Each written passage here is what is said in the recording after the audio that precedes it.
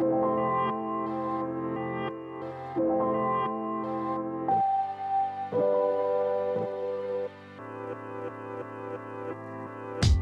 everyone, you're listening to YAPSnacks, a series of bite-sized content hosted by me, Hala Taha. Today's a little bit of a different topic, but it's definitely an important one. We're talking about trauma. Trauma can haunt us or trauma can motivate us. And before we get started, I want to share my most traumatic experience with you all. And I'm freestyling this, so I'll tell the story the best I can. I'll try not to get super emotional so that we can just get through it together. So, in March of 2020, my entire family got COVID, and we were one of the first families impacted by COVID. And I get a call from my sister, and at the time, I'm living in Brooklyn with my boyfriend. I'm working at Disney streaming services. I've had this podcast for about 2 years. It's just a hobby. It makes no money. It's a notable podcast, but nowhere as big as it is now. And I get a call from my sister, and she says, Hala, your mom, your dad, your brother, your aunt and uncle down the street all have COVID. I'm going home to help them. She's a doctor. I want to know if you want to come with me. I'll pick you up. You've got 30 minutes. And so I was like, of course I'm going to come.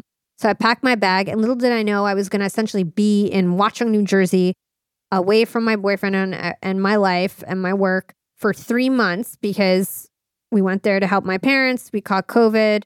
The shutdown happened. Everybody started working from home. And I stayed at my parents' house because my friends and my boyfriend weren't going to see me. At that point, it wasn't like you got COVID and 10 days later you hung out with everyone again. At that point, getting COVID was like really crazy and nobody wanted to hang out with me for months. And so I was super isolated. So my dad ended up getting super sick and everybody else got better. My dad, after 3 weeks or so, we tried our best, but he was getting severely sick. We ended up having to send him to the hospital. And I remember as they wheeled him in the ambulance, he said we're never going to see him again if he goes to the hospital. And he was right. We never saw him again in person. And it was just so tough. I think the most traumatic part about all of this is that I wasn't allowed to see my father in the hospital. And my father was such a good man. He was my hero. He came from nothing. He pulled my whole family out of poverty and was just such a generous, good man who helped so many people. He saved so many lives. He was a doctor, a surgeon. He put like 20 people through college.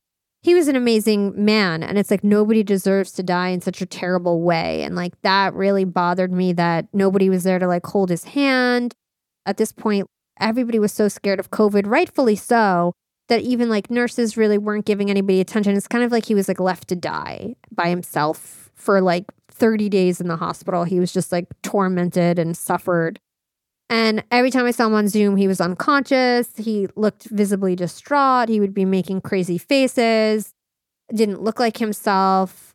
And it was really hard. And I would just sit there and try to just beg the nurses to let me go on Zoom. And I would try to sing to him. And I would notice that like he would like sort of like relax when I sang to him. And like that made me feel better. But nonetheless, we were never allowed to see him. And I remember I was on a call, Disney streaming services, working from home at my mom's house. And we get a call that my dad died. And they didn't even give us like a chance to see him in his last moments. They didn't allow us in the hospital. But then they allowed us to see him when he died. So we get there and they only allowed us to go one by one into his room. More traumatic. I get there and I see my dad and he's so swollen and his eyes are open and his fingers are so swollen. I just remember howling. I remember howling in the room because he just looked so messed up. And I just felt like, God, why didn't you guys just let us be there?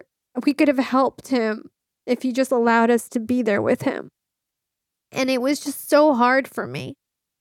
And while he was in the hospital, because I had nothing else to do, we weren't allowed to go see him or anything. And I had all this free time because my boyfriend didn't want to see me. My best friends weren't going to see me because everybody was scared of me. So I had nothing to do and I was working from home. I had so much time that I ended up starting Yap Media. And I'm so happy that I was given the opportunity to have that moment and space to actually create this company. And I eventually broke up with my boyfriend of 10 years, another traumatic experience right off the back of this one. because he started stonewalling me because I started this company and it literally blew up as soon as I started it. And as soon as my dad died, I took my role and responsibility in life a lot more serious. I decided I was going to be the #1 female podcaster. I decided I was going to start a company that was going to enable me to accomplish that dream. And everything took off, immediately took off. Within 3 months, I was on the cover of Podcast Magazine interviewing Matthew McConaughey, right? And within 6 months, I was an entrepreneur and I was able to quit my job at Disney Streaming Services, and my side hustle was generating over $150,000 a month. That was 6 months into it. Everything just snapped, took off.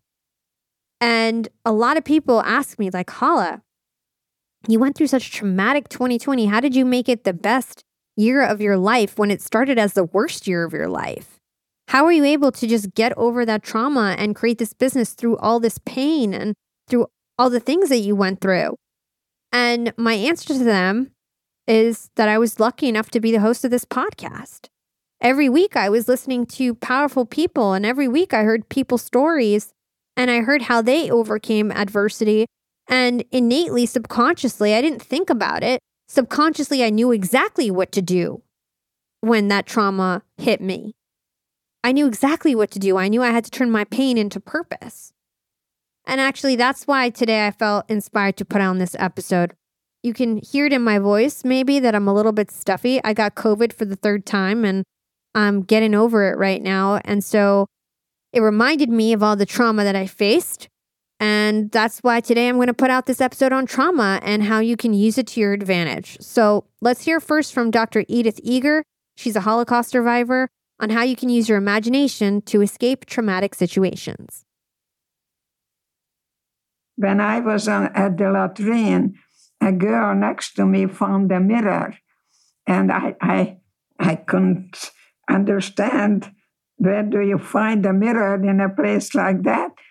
And in no time at all, I see the same girl with the mirror, and she told me, I'm Marie Antoinette in my boudoir.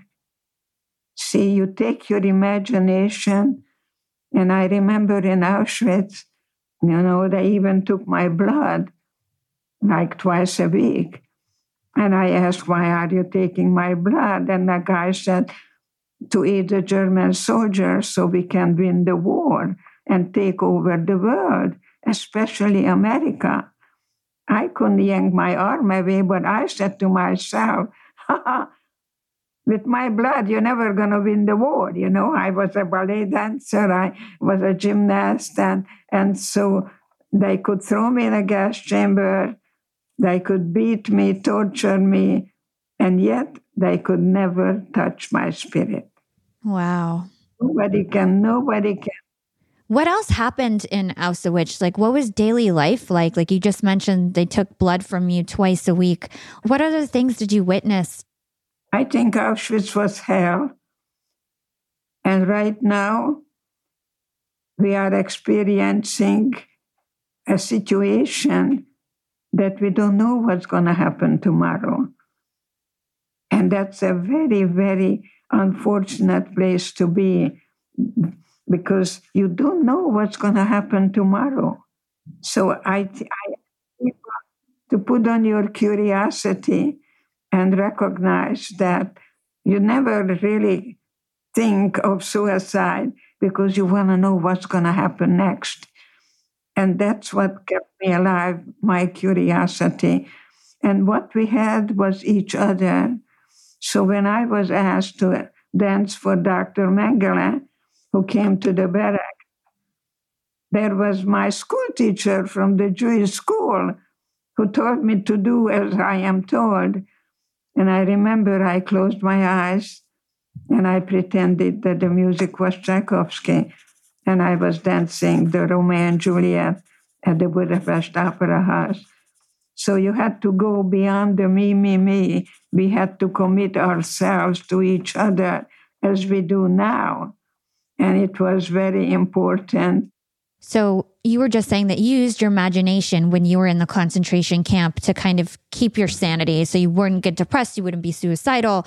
You used your imagination. Are there any other tactics that we can use today if we're in a bad situation? No matter, I don't think there's things as extreme as being in a concentration camp, but let's say you're in an abusive relationship, or let's say you're in a bad work environment. How can we take these any traumatic situation that we're currently in and make sure we protect our mental state? What do you suggest that we do?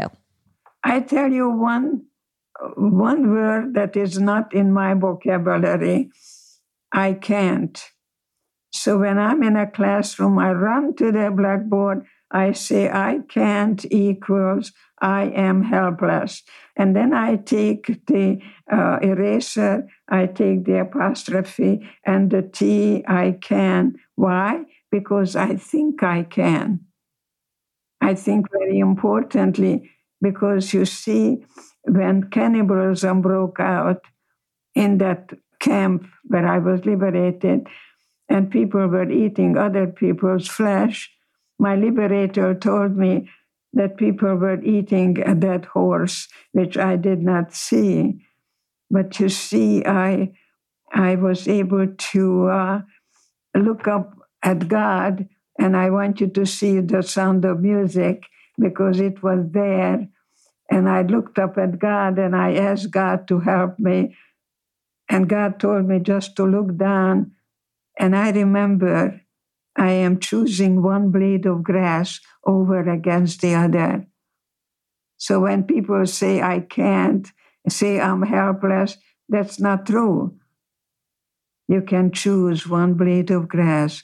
Even then, I had a choice. So that's why I'm not a shrink, I'm a stretch. Okay? And today I'm guiding people to stretch their comfort zone and not to give up so quickly, ever, because there is hope in hopelessness. There is the light after the tunnel. There is a rainbow after the rain. It's just how you look at things. I think it's very important, not what happens, but everything in life is an opportunity. I'm going to share a very, very personal story with you, and I think it will help my listeners. So COVID-19 happened, and last March, my parents got COVID-19, and my dad ended up passing away in May from COVID. And for a whole month, I watched my dad die on camera. Sorry. I watched him die. It's okay. For a month, I just watched him die every day, and we weren't allowed to see him, and it was terrible. And I remember my uncle, who's his best friend, he would refuse to even watch him on Zoom. And he told me, you'll never get those images out of your head. If you keep watching him like this is how you're going to remember him now. And it's true. When I think about him, I keep seeing him in the hospital. So it's like, what do we do with traumatic images? Like, how do we get that out of our head? Sorry. But I think this is helpful for everyone. I'm sure you saw so much worse stuff. So what I'm even crying about is nothing compared to what you saw. So it's like, how do we get these traumatic images out of our head? What do we do?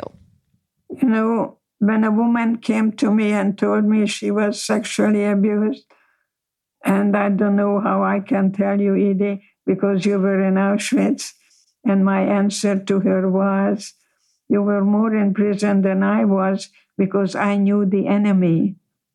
And so when you have a feeling about your dad, what comes out of your body will not make you ill.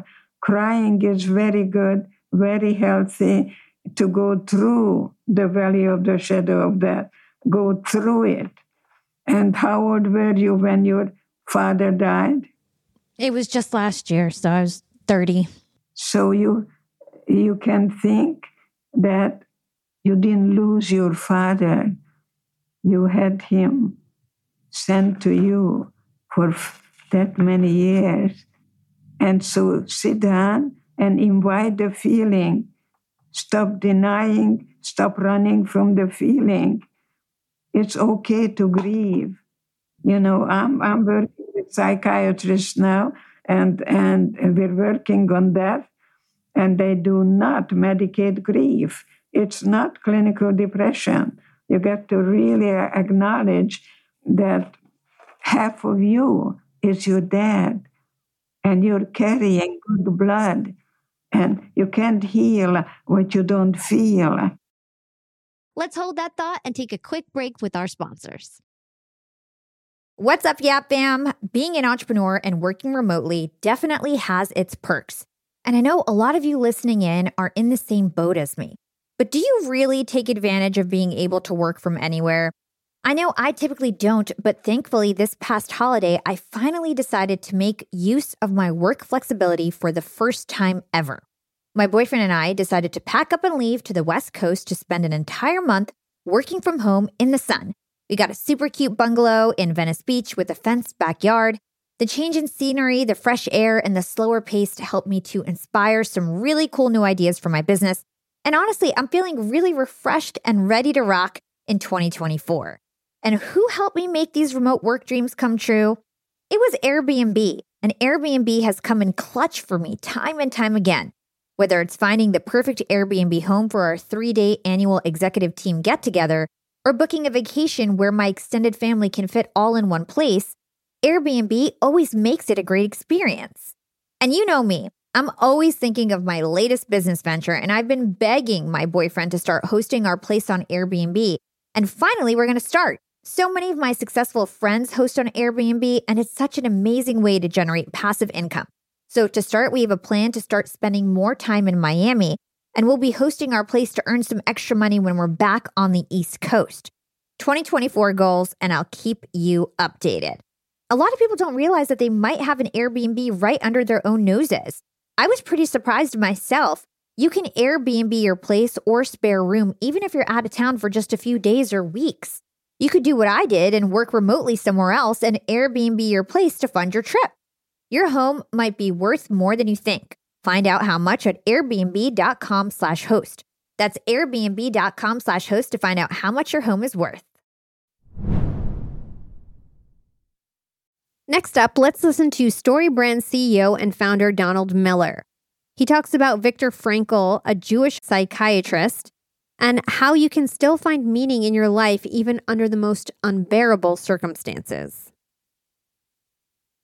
Well, Viktor Frankl was a psychologist in Vienna in the 1920s and 30s, and he basically said man's dominant desire is a desire for a deep sense of meaning, which feels like purpose in their life. And he developed something called logotherapy, a therapy of meaning, in which he prescribed a certain way of living to people, which gave them a deep sense of meaning and helped them overcome depression, anxiety, and a bunch of other stuff. And he applied it inside the Viennese hospital system specifically for suicidal high school patients. They had a serious suicide problem around the time grades were released. When he applied logotherapy, when he basically taught them to live as heroes on a mission, the suicide rate dropped to 0. And he was writing a book on his theories when World War II broke out. And the Nazis began to collect Jews and put them in concentration camps. Being a Jewish man, Viktor Frankl was taken with his wife, who was pregnant. His wife, Tilly, was pregnant with their first child. She was murdered. His parents were murdered. The manuscript in which the thesis was confiscated and taken from him. And he spent years, I believe, in 4 different concentration camps and survived. And after he survived, instead of being despondent, certainly he was in incredible pain, but he rose out of that victim mentality and began delivering lectures around the world on how life, in fact, does have meaning and is, in fact, beautiful. And, of course, who's going to argue with him, right? I mean, I'm sorry, your sugar cravings don't measure up to what this guy has been through. Yeah, if he's not saying, a victim, then nobody has the excuse. That's right. And so he was incredibly influential on this book and influential on me, personally. I'd say he saved my life and maybe saved the quality of my life. But just a wonderful, wonderful person who has proven that life, in fact, has meaning. What's really interesting about Viktor Frankl is he didn't actually tell us what the meaning of life was. He told us how to feel it. And he doesn't answer the question, what is the meaning of life? Or why does life have meaning? He just says, here's how you experience it. And so what it does is it makes the stuff I talk about in the book, and that's what the book is. It's a prescription for logotherapy.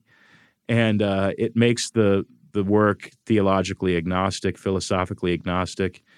I was meeting with a friend, having coffee, an acquaintance, I should say, back in Portland many, many years ago. And it was very obvious they were a nihilist. And they said to me at one point, well, life is meaningless. And I said something a bit offensive to them. I wrote about it in the book.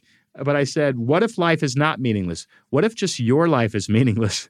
And of course, they didn't think that was very funny. But what I meant by that was, what if the stuff that you were doing inside of your story is giving you a bad experience? And what if it's not life itself? In other words, what if you're writing a book and what you're actually saying is, this book is not interesting? And the good news is, if we can get ourselves to believe it and understand it, is that the book can change. If you know how to live a certain way, the book can get really, really interesting really fast. And I'm a living testament to that because I really like my life. It's not always easy. It's not, I cried myself to sleep when I had to put my dog down. There are painful, painful elements to it. There are hard things. Today we took Emmeline to get her last shots at the doctor and hold your crying baby while she doesn't understand why somebody's poking her with a needle. They're just tough scenes in life. And of course, I'm being very, very light, and the people listening have some very, very painful scenes. And yet, we can choose to do things with our life that give our life a deep charge of meaning and beauty, and go to sleep every night being grateful for the incredible experience that we're having. Yeah, the thing that keeps coming to my mind was this concept of personal agency, as you're talking about the fact that it's not that life is going to be perfect. There's going to be ups and downs, but it's how do you treat those ups and downs? How do you have perspective towards them? Can you talk to us about personal agency and what that is? Yeah, personal agency is similar to internal locus of control. It's belief that you have the power. And the one thing that you have the power over that nobody can take away from you is your perspective on life, including your perspective on very, very difficult things. And so when painful things happen to us, we can either have a victim perspective, which is, woe is me, I'm doomed, please send a rescuer. Or we can actually say to ourselves, wait, this is painful, and also it somehow benefits me. It's both. And that's the prescription that Viktor Frankl would give to his patients. He would say, when something very painful happens, acknowledge it. Don't be a delusional optimist. Acknowledge it. Grieve it, and also realize it comes with benefits. And in other words, redeem our pain. I met a young man who, his son, he came home from church. His wife had stayed back at the church. He came home from church, and his 3-year-old son, they went to take a nap, and 3-year-old son woke up, went into the garage, got back into the car, closed the door, and died of heat exhaustion. And he came to me and he said, Don, I want to write a book about this. I need to process it. And he ended up writing a book, and now he travels the country and he helps people understand how to grieve the loss of a child. He did something with it. Now, does that bring back his son? No. But what it does is it redeems the pain and uses it for good. And that has given his life a deep sense of meaning. So any of us can do this. And what's the alternative? The alternative is buy a truckload of whiskey, get a divorce, and drink yourself to death. And that's the victim life. And we're not going to do that. We're going to redeem our pain. It's never healthy to stay in a victim's mindset, Yap fam. Here's Benjamin Hardy echoing Donald Miller on the importance of having hope for the future. So the reason Frankl is so important, and again, Man's Search for Meaning, one of the most important books in the world, he was a Jewish person who in 1942 was taken into the Holocaust, right? The German Nazi concentration camps. And what he found with people who were living in such dire situations, unless you actually study the Holocaust, you don't even understand what I'm saying. It's gibberish right now. It was almost unfathomable how bad it was. The people were starved. They were thrown in gas chambers. People were shot in the head right next to you. You're sitting doing grunt work for months, years and years and years. Everything's been taken from you, even the clothes off your back. You're standing there naked, deprived of everything, deprived of your dreams, deprived of everything. And what Frankl noticed when he was in those situations, because he was a psychologist, and so like he was paying attention to this stuff, he was very in tune with what was going on in people's heads and like why some people could be resilient and even be happy in these crazy conditions, and why some people would get desperate, lose their minds. And he started to draw an interesting correlation, which was in those dire situations when you're kind of deprived of everything and you're also starved physically. I mean, they were only given like a small piece of bread every day. Is he saw an immediate correlation that like when someone lost hope toward their future, within days they died in those situations. Like their body didn't have enough to sustain them. If you and I lost hope in our future, we'd start to fall apart physically. Like we'd probably lose our health. And hope from a psychology standpoint is like air to your physical body, like food and air. Like you need hope because who you are right now is largely dictated by your views of the future. So basically what Frankl found is that unless you had a specific goal, which is a huge aspect of hope, without a specific goal that gave your life meaning and substance, you couldn't handle the present, especially when it was that bad. And so that's why he always quoted Nietzsche, which is when you have a why to live for, you can bear almost any how.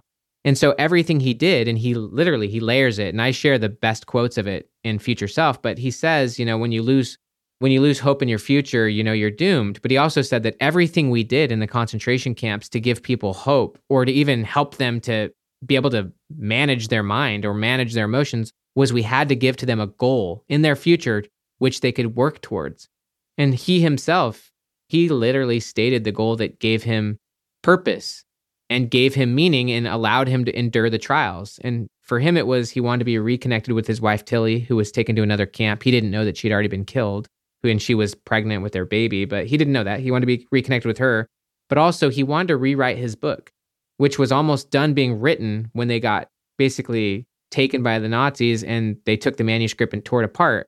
He literally states this in Man's Search for Meaning. He said, "My deep desire to rewrite that book anew and publish it allowed me to overcome the rigors and the pain of the camps." So when you have a why to live for, you can bear almost any how. If you don't have a why to live for, if you don't have hope and commitment in your future, then you're not going to be very productive. I mean, little things in your day can throw you way off. But for him in those situations, it was life or death. It's literally life or death. Now, from a scientific perspective, there's a lot going on in the brain when it comes to trauma. Neuroscientist Dr. Caroline Leaf taught me that just like a tree is made up of branches and roots, a thought is also made up of branches and roots, which essentially are our memories. Memories are literally what's inside of a thought, all the knowledge in the form of details, information, emotions, choices, and perceptions. And just like in real life, your brain is full of healthy and unhealthy trees. And unhealthy trees store negative thoughts and negative memories. Dr. Caroline Leaf says that trauma is probably the hardest thought pattern to work on, but it's so essential because these structures in your brain are super powerful. They carry high energy and intensity due to the data and emotions that are attached to the traumatic event. The good news is you can actually reverse these unhealthy memories by reframing the events and memories of your past.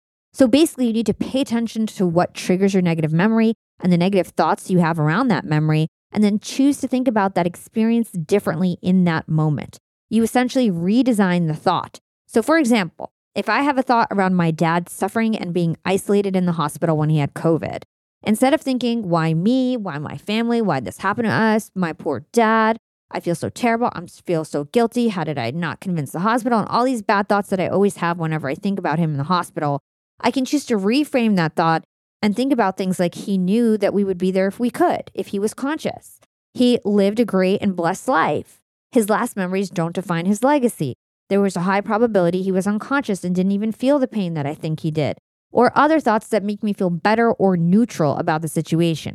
Essentially, I'm going to try to redesign my memory of that experience. But keep in mind, it takes at least 63 days to reconceptualize one thinking pattern. So you have to be consistent with it and really give it a try.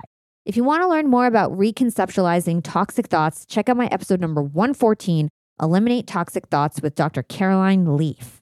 So while I'm talking about redesigning your thoughts, in the moment and right after a traumatic event happens, you are allowed to grieve and you do need to process your grief. We're allowed to give ourselves time to heal, and there are ways we can make the process of grieving a traumatic event a little bit easier. Here's psychotherapist and author Amy Morin on that. So one of the things when I think about trauma and what I know about grief and loss and trauma is that a part of what makes it even more difficult are the rules and let's call them regulations that other people or we ourselves try to abide by. So we have a timeline, or our job has a timeline, or we read somebody's book that talked about, a timeline and how they went back to work, or they started dating, or after 6 months, or, a year and a half. And so you figure, okay, if I'm okay, then I can do that as well. And so one of the things that is so important as it relates to COVID, but just grief and loss in general, is that there really are not any rules other than what your own heart dictates in terms of what it needs. And a lot of that requires slowing down. I mean, slowing down even right here, right now in this room, and asking yourself this very bold and brave question, which is, what does my ache need? Rumi, the great, writer and thinker and philosopher, has a quote that I love, and I think it fits so well here, that the wound, W-O-U-N-D, the wound is the place where light enters. And so often we are covering our wounds up, and we're ashamed of our wounds, and we're trying to get our wounds, into gear. People will, if you hear when I do, my clubhouse events every Sunday morning at 10 a.m. in the East, people often will call, and if they begin to cry, they'll say, "Oh, I'm sorry." And I'll say, "What are you sorry for?" And isn't it interesting that when our tears show up, and I believe our tears are our teacher, that we apologize for our humanity. So a piece of what this moment is offering is that we really lean, and I mean lean all the way in to what it means to be fully human. And that is to have losses. And, as we've heard each person share, that sometimes it's the birthday or the anniversary, but sometimes it's not connected to anything in particular, except for that your heart aches. Or how about the times where someone feels joy and then they feel guilty? Like, am I allowed to smile? Am I allowed to ever laugh again after the death and the loss of someone who suffered and died alone in COVID? When we think about what happened to, so many people in COVID, and how I know you've shared about this, people who had to say goodbye to their loved ones over a device, over FaceTime, and where physicians were serving as priests and rabbis simply because family members were not allowed into the hospitals. But I want to caution all of us and those who are suffering tonight with grief and loss and trauma. You may have thought that, your best friend is going to always be there and understand. And every time you talk to him or every time you talk to her, you leave feeling disappointed, like they didn't get it. They didn't get it, or my sister's not getting it. And so what I really want to encourage you to do is pay attention to that part of you that feels that somebody is missing your grief and sorrow, because it's sacred and you don't want to share it with anyone who isn't able or willing or doesn't have the capacity to hold it and hold you in ways that really are constructive and nurturing and soft and tender in such a tough time. So don't grandfather anyone into being close to you unless they have earned the right to walk with you and next to you. We'll be right back after a quick break from our sponsors.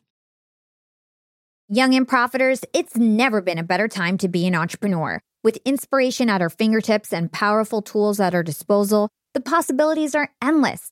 And when it comes to tools that can truly make your business grow, there's one name that always stands out: Shopify. Shopify helps you sell at every stage of your business, from the launch your online shop stage to the real store with the door stage, and even the did we just hit 1 million orders stage? And if you're in that I need to sell more with less stage, Shopify Magic is your AI superpowered sidekick, ready to whip up captivating content that converts, from blog posts to product descriptions. Not to mention, Shopify also is the home of the best converting checkouts in the game, 36% better than other leading commerce platforms. Shopify turns browsers into buyers. It's no wonder Shopify powers 10% of all e-commerce in the US.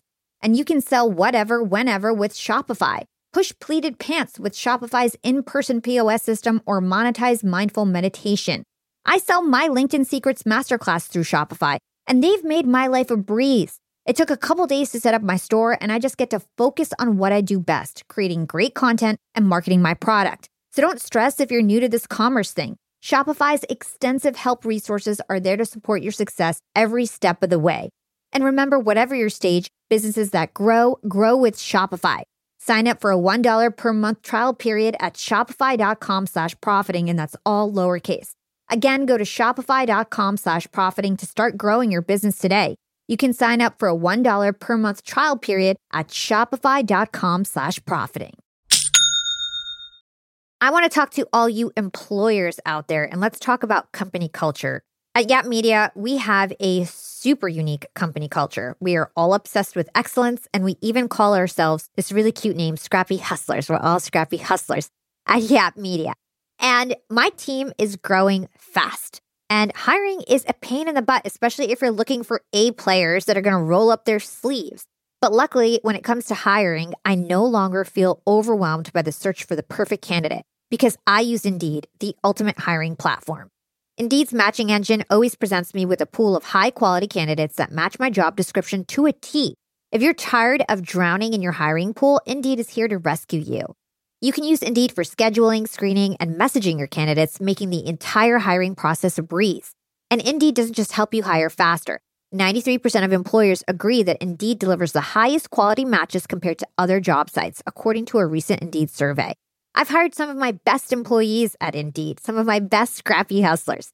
With over 140 million qualifications and preferences analyzed every day, Indeed is constantly learning from your hiring preferences. So the more you use Indeed, the better it gets at actually hiring your perfect match. Join the ranks of more than 3.5 million businesses worldwide that have already chosen Indeed to hire great talent. And listeners of this show will get a $75 sponsored job credit to get your jobs more visibility at Indeed.com/profiting. Just go to Indeed.com/profiting right now to support our show by saying you heard about Indeed on this podcast. Indeed.com/profiting. Terms and conditions apply. Need to hire? You need Indeed. Now, for the remainder of the episode, I want to play some clips that showcase stories of others who have successfully overcome their trauma. First up is adventurer and author Colin O'Brady, who suffered a terrible accident. He was told he would never walk again, but with the help of his mother, he instilled a possible mindset, and he went on to accomplish many unthinkable feats. I found myself in Thailand, many months into this adventure, and maybe because I was 22 and didn't have a fully formed prefrontal cortex, I'm not sure, but I saw some guys jumping a flaming jump rope, literally a kerosene-soaked jump rope, and I thought, gee, that looks like fun. So I jumped that rope, and in an instant, my life changed. It literally lit my body. They sprayed kerosene across my body, lit my body on fire to my neck. Survival mode kicked in when I needed it most. I jumped into the ocean to extinguish the flames, but not before about 25% of my body was severely burned. And I was in remote and rural Thailand. There was no ambulance ride. I had a moped ride down a dirt path to a run-room nursing station, and I was on an island, so I couldn't, get to a big city or anything like that. I had 8 surgeries over the next week. There was a cat running around my bed in the ICU. I mean, it was a bad place to be for this circumstance. And the physical pain was immense, for sure. Wouldn't wish it on my worst enemy. But I will never forget the emotional pain of the moment the doctor walks in, he looks me in the eyes and he says, hey, I hate to tell you this, but based on how badly your ligaments are burned, your ankles, your knees, etc., I don't think you're ever going to walk again normally. You're never going to regain full mobility and range of motion. And that was just devastating. I think that would be devastating for any person at any age. But, as a 22-year-old kid who was like very in his body as an athlete and whatever. It was just like my identity was just like in an instant. I made one mistake and like, boom, like who am I without this physical capacity that I've kind of depended on throughout my life? The heroine to this story, really the turning point of the story, is my incredible mother. She shows up in Thailand, kind of finds me. It takes her 4 or 5 days to kind of track down. I'm in such a remote part of Thailand. It takes her a while to even find me, but she gets there in the hospital. And I can only imagine as a mother what it's like. She tells me now that she was crying in the hallways, pleading with the doctors for semblance of good news, not getting it. But she actually never showed me that fear at all. And this is the crazy part of this story. Like, this is the turning point. This is the thing that changed my entire life. She instead came into my hospital room every single day with this huge smile on her face, this huge air of positivity, daring me to dream about the future, saying, look, you messed up. We're not going to sugarcoat this. This is a bad situation. I'm freaked out, but life isn't over. What do you want to do on the other side of this? And she kind of pushed me on that and pushed me on that and pushed me on that. And finally, I closed my eyes and I said, I just visualized myself crossing the finish line of a triathlon. And again, turning point moment. She could have easily said, yeah, I said set a goal and look towards the future, but like the legs and the bandages and the blood, like maybe something more realistic. Triathlon, probably not in your future. But instead, she didn't do that. She was like, actually, great. You know what? Let's start training right now. And she yells out to the doctor. She goes, hey, doc, can you bring in some weights? And the doctor's looking, what are you talking about? Yeah. My son's training for a triathlon now. So I have this picture of me. I'm lifting 10-pound dumbbells. There's this Thai doctor looking at me like, this stupid American kid never going to walk nor and tell me he's training for a triathlon. This is ridiculous. But it was fixed in my mind. And definitely no way I would have had that without my mother's daily support, not just in that moment. It was several months I was in the Thai hospital, flew back to Oregon where I was from. I was in a wheelchair, hadn't taken a single step when I got home. She taught me how to walk again, and one step at a time. Fast forward, I did want to get out of my parents' basement and get on with my life and start my career. So as you mentioned, that the one time I had a quote unquote real job, I took a commodities trading job in Chicago. Thought I'd work in the finance industry. And yeah, I was still banged up and bandaged up when I took that job, but I started my career. But I signed up for the Chicago Triathlon to honor this goal. And just 18 months after being burned in this fire, I started this triathlon, started the race, completed the race, a mile of swimming, 25 miles of biking, 6.2 miles of running. I get to the finish line. I cross this finish line. I can't believe it. I've overcome this big setback and kind of proven to myself that I can be able-bodied and whole again. But to my complete and utter surprise, I didn't actually just finish the race. I actually won the entire Chicago Triathlon, placing first out of nearly 5,000 other participants on the day. I don't share that story as saying like, oh, I guess that just means I'm a superhuman athlete and I can do whatever the hell I want. Like, whatever. That's not the point at all. And that's not the way I feel about it. The way I feel about it is exactly what we were talking about before, is that I was living in a moment of fear, a moment of doubt, a moment of understandable limiting beliefs. And as you said, the doctor put that limiting belief on me. You are never going to walk again normally. A doctor says a diagnosis. It's very easy to just be like, yep, okay, like that's the deal. He's the expert. Right, he's the expert. But in the end, my mother opened the door to what I now call very fondly a possible mindset. She says, look, this is bad, but there's limitless possibilities on the other side of this. And so what I realize is all of us as humans, this is not just a story about me, this is a story about all 7 billion of us on this planet, is that we have reservoirs of untapped potential to achieve extraordinary things in our life. But it all starts with our mindset. And then we can cultivate and flex and develop that muscle. I love to say the most important muscle any of us have is the 6 inches between our ears. And we can flex and develop that. The possibilities are limitless. And so it's weird to say, but sometimes our biggest setbacks and our biggest hardships, buried underneath of the stress and the anxiety and the fear and the pain of those moments, are gold, are lessons. And I wouldn't be sitting here with 10 world records. It's crazy to say, but like, all of my world records, I used those legs, but the legs after they had been burned, not before they had been burned, after they had been burned, because my mind was so much stronger on the other side. To further inspire you, I want to play a clip from author Alex Banayan. When he came on the show, he shared the story of Maya Angelou, whom he got to interview in person. And she told him how she transformed her darkness into light. One of my favorite interviews was actually from Maya Angelou. And those of us who are familiar with Maya Angelou's work know that she's one of the most celebrated poets in American history. She is one of the best-selling authors of all time. Her book, I Know Why the Caged Bird Sings, is still one of the top books. But what most people don't know is where her life came from. You know, Maya Angelou was born in Stamps, Arkansas, or raised up in Stamps, Arkansas, at a time where the town was strictly divided between blacks and whites. And as a young black girl, you know, she grew up at a time where you could see, you know, crosses burning and lynchings. And, you know, it was a very, very dark time in American history. And at about age 8 years old, she got raped by her mother's boyfriend. And when she told her brother what had happened a few days later, the brother, of course, did the right thing and told the mother. And the man was not only arrested, but a few days later, he was found dead behind a slaughterhouse. And what the 8-year-old Maya Angelou thought, because that's how kids' brains work sometimes, is that she thought that her using her words caused this man to die. So she became a mute and didn't speak to anyone for years. And her life continued to unfold full of tremendous challenges. She faced tremendous domestic abuse. She faced teenage pregnancies. Lots and lots and lots of challenges, you know, faced racism at every corner. But what's so amazing about Maya Angelou to me is not the darkness she endured. It's how she turned that darkness into light. It's how she channeled her experiences into works of art and transformed them into ways of healing for millions of people. And one of the things I asked her is and everyone in their own ways goes through those cloudy times. I know I've been through it. You know, my dad got diagnosed with pancreatic cancer and passed a year later. I've had people I love go through, you know, bouts of abuse and have to get out. And I was asking her almost selfishly, when you're stuck in the storm, when you're stuck with the clouds, what do you do? And she said, I want you to write. She literally, and she has a beautiful way of talking. She goes, young man, I want you to write this down on your notepad right now. And I said, yeah, of course.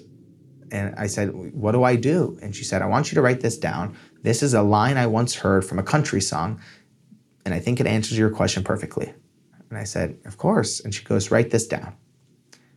Every storm runs out of rain. Every storm runs out of rain. And you just have to get to work. And what's so powerful about Maya Angelou is that because she had endured so much, she had this ability to help me get some perspective that, yeah, hard things happen, but they're impermanent. But you got to get to work. And one of my other favorite things she said, so I interviewed her the year before she passed away. And one of my final questions for her was, you know, what's your final piece of advice for the next generation? And she said, get yourself out of the box. Read Cesar Chavez, read Martin Luther King, read Nelson Mandela. Read. You know, not everything will work for you, but try it out and see what does work. There's all this wisdom out in the world. And if we stay holed up in our little boxes, we'll never see all of the wisdom and all the riches the world has to offer. And then she said this beautiful final line. She said, life is short no matter how long you live. Get to work. What a good way to end this YAPSnacks. Like Maya Angelou says, life is short. Get to work. The sooner you can get out of a victim's mindset, the quicker you can live out your wildest dreams. If you're going through something right now, I hope this episode gives you tips to get through your trauma and grief, or at least some assurance that you can. I'm rooting for you. And if you like this YAPSnacks, be sure to check out the full interviews. We're going to link all the interviews in the show notes. And don't forget to drop us a 5-star review on your favorite podcast platform. You guys can find me on Instagram at YapWithHala or LinkedIn. Just search for my name. It's Hala Taha. And if you like watching your podcast, check us out on YouTube. Big thanks to our amazing Yap team. Stay young and profit. This is your podcast princess, Hala Taha, signing off.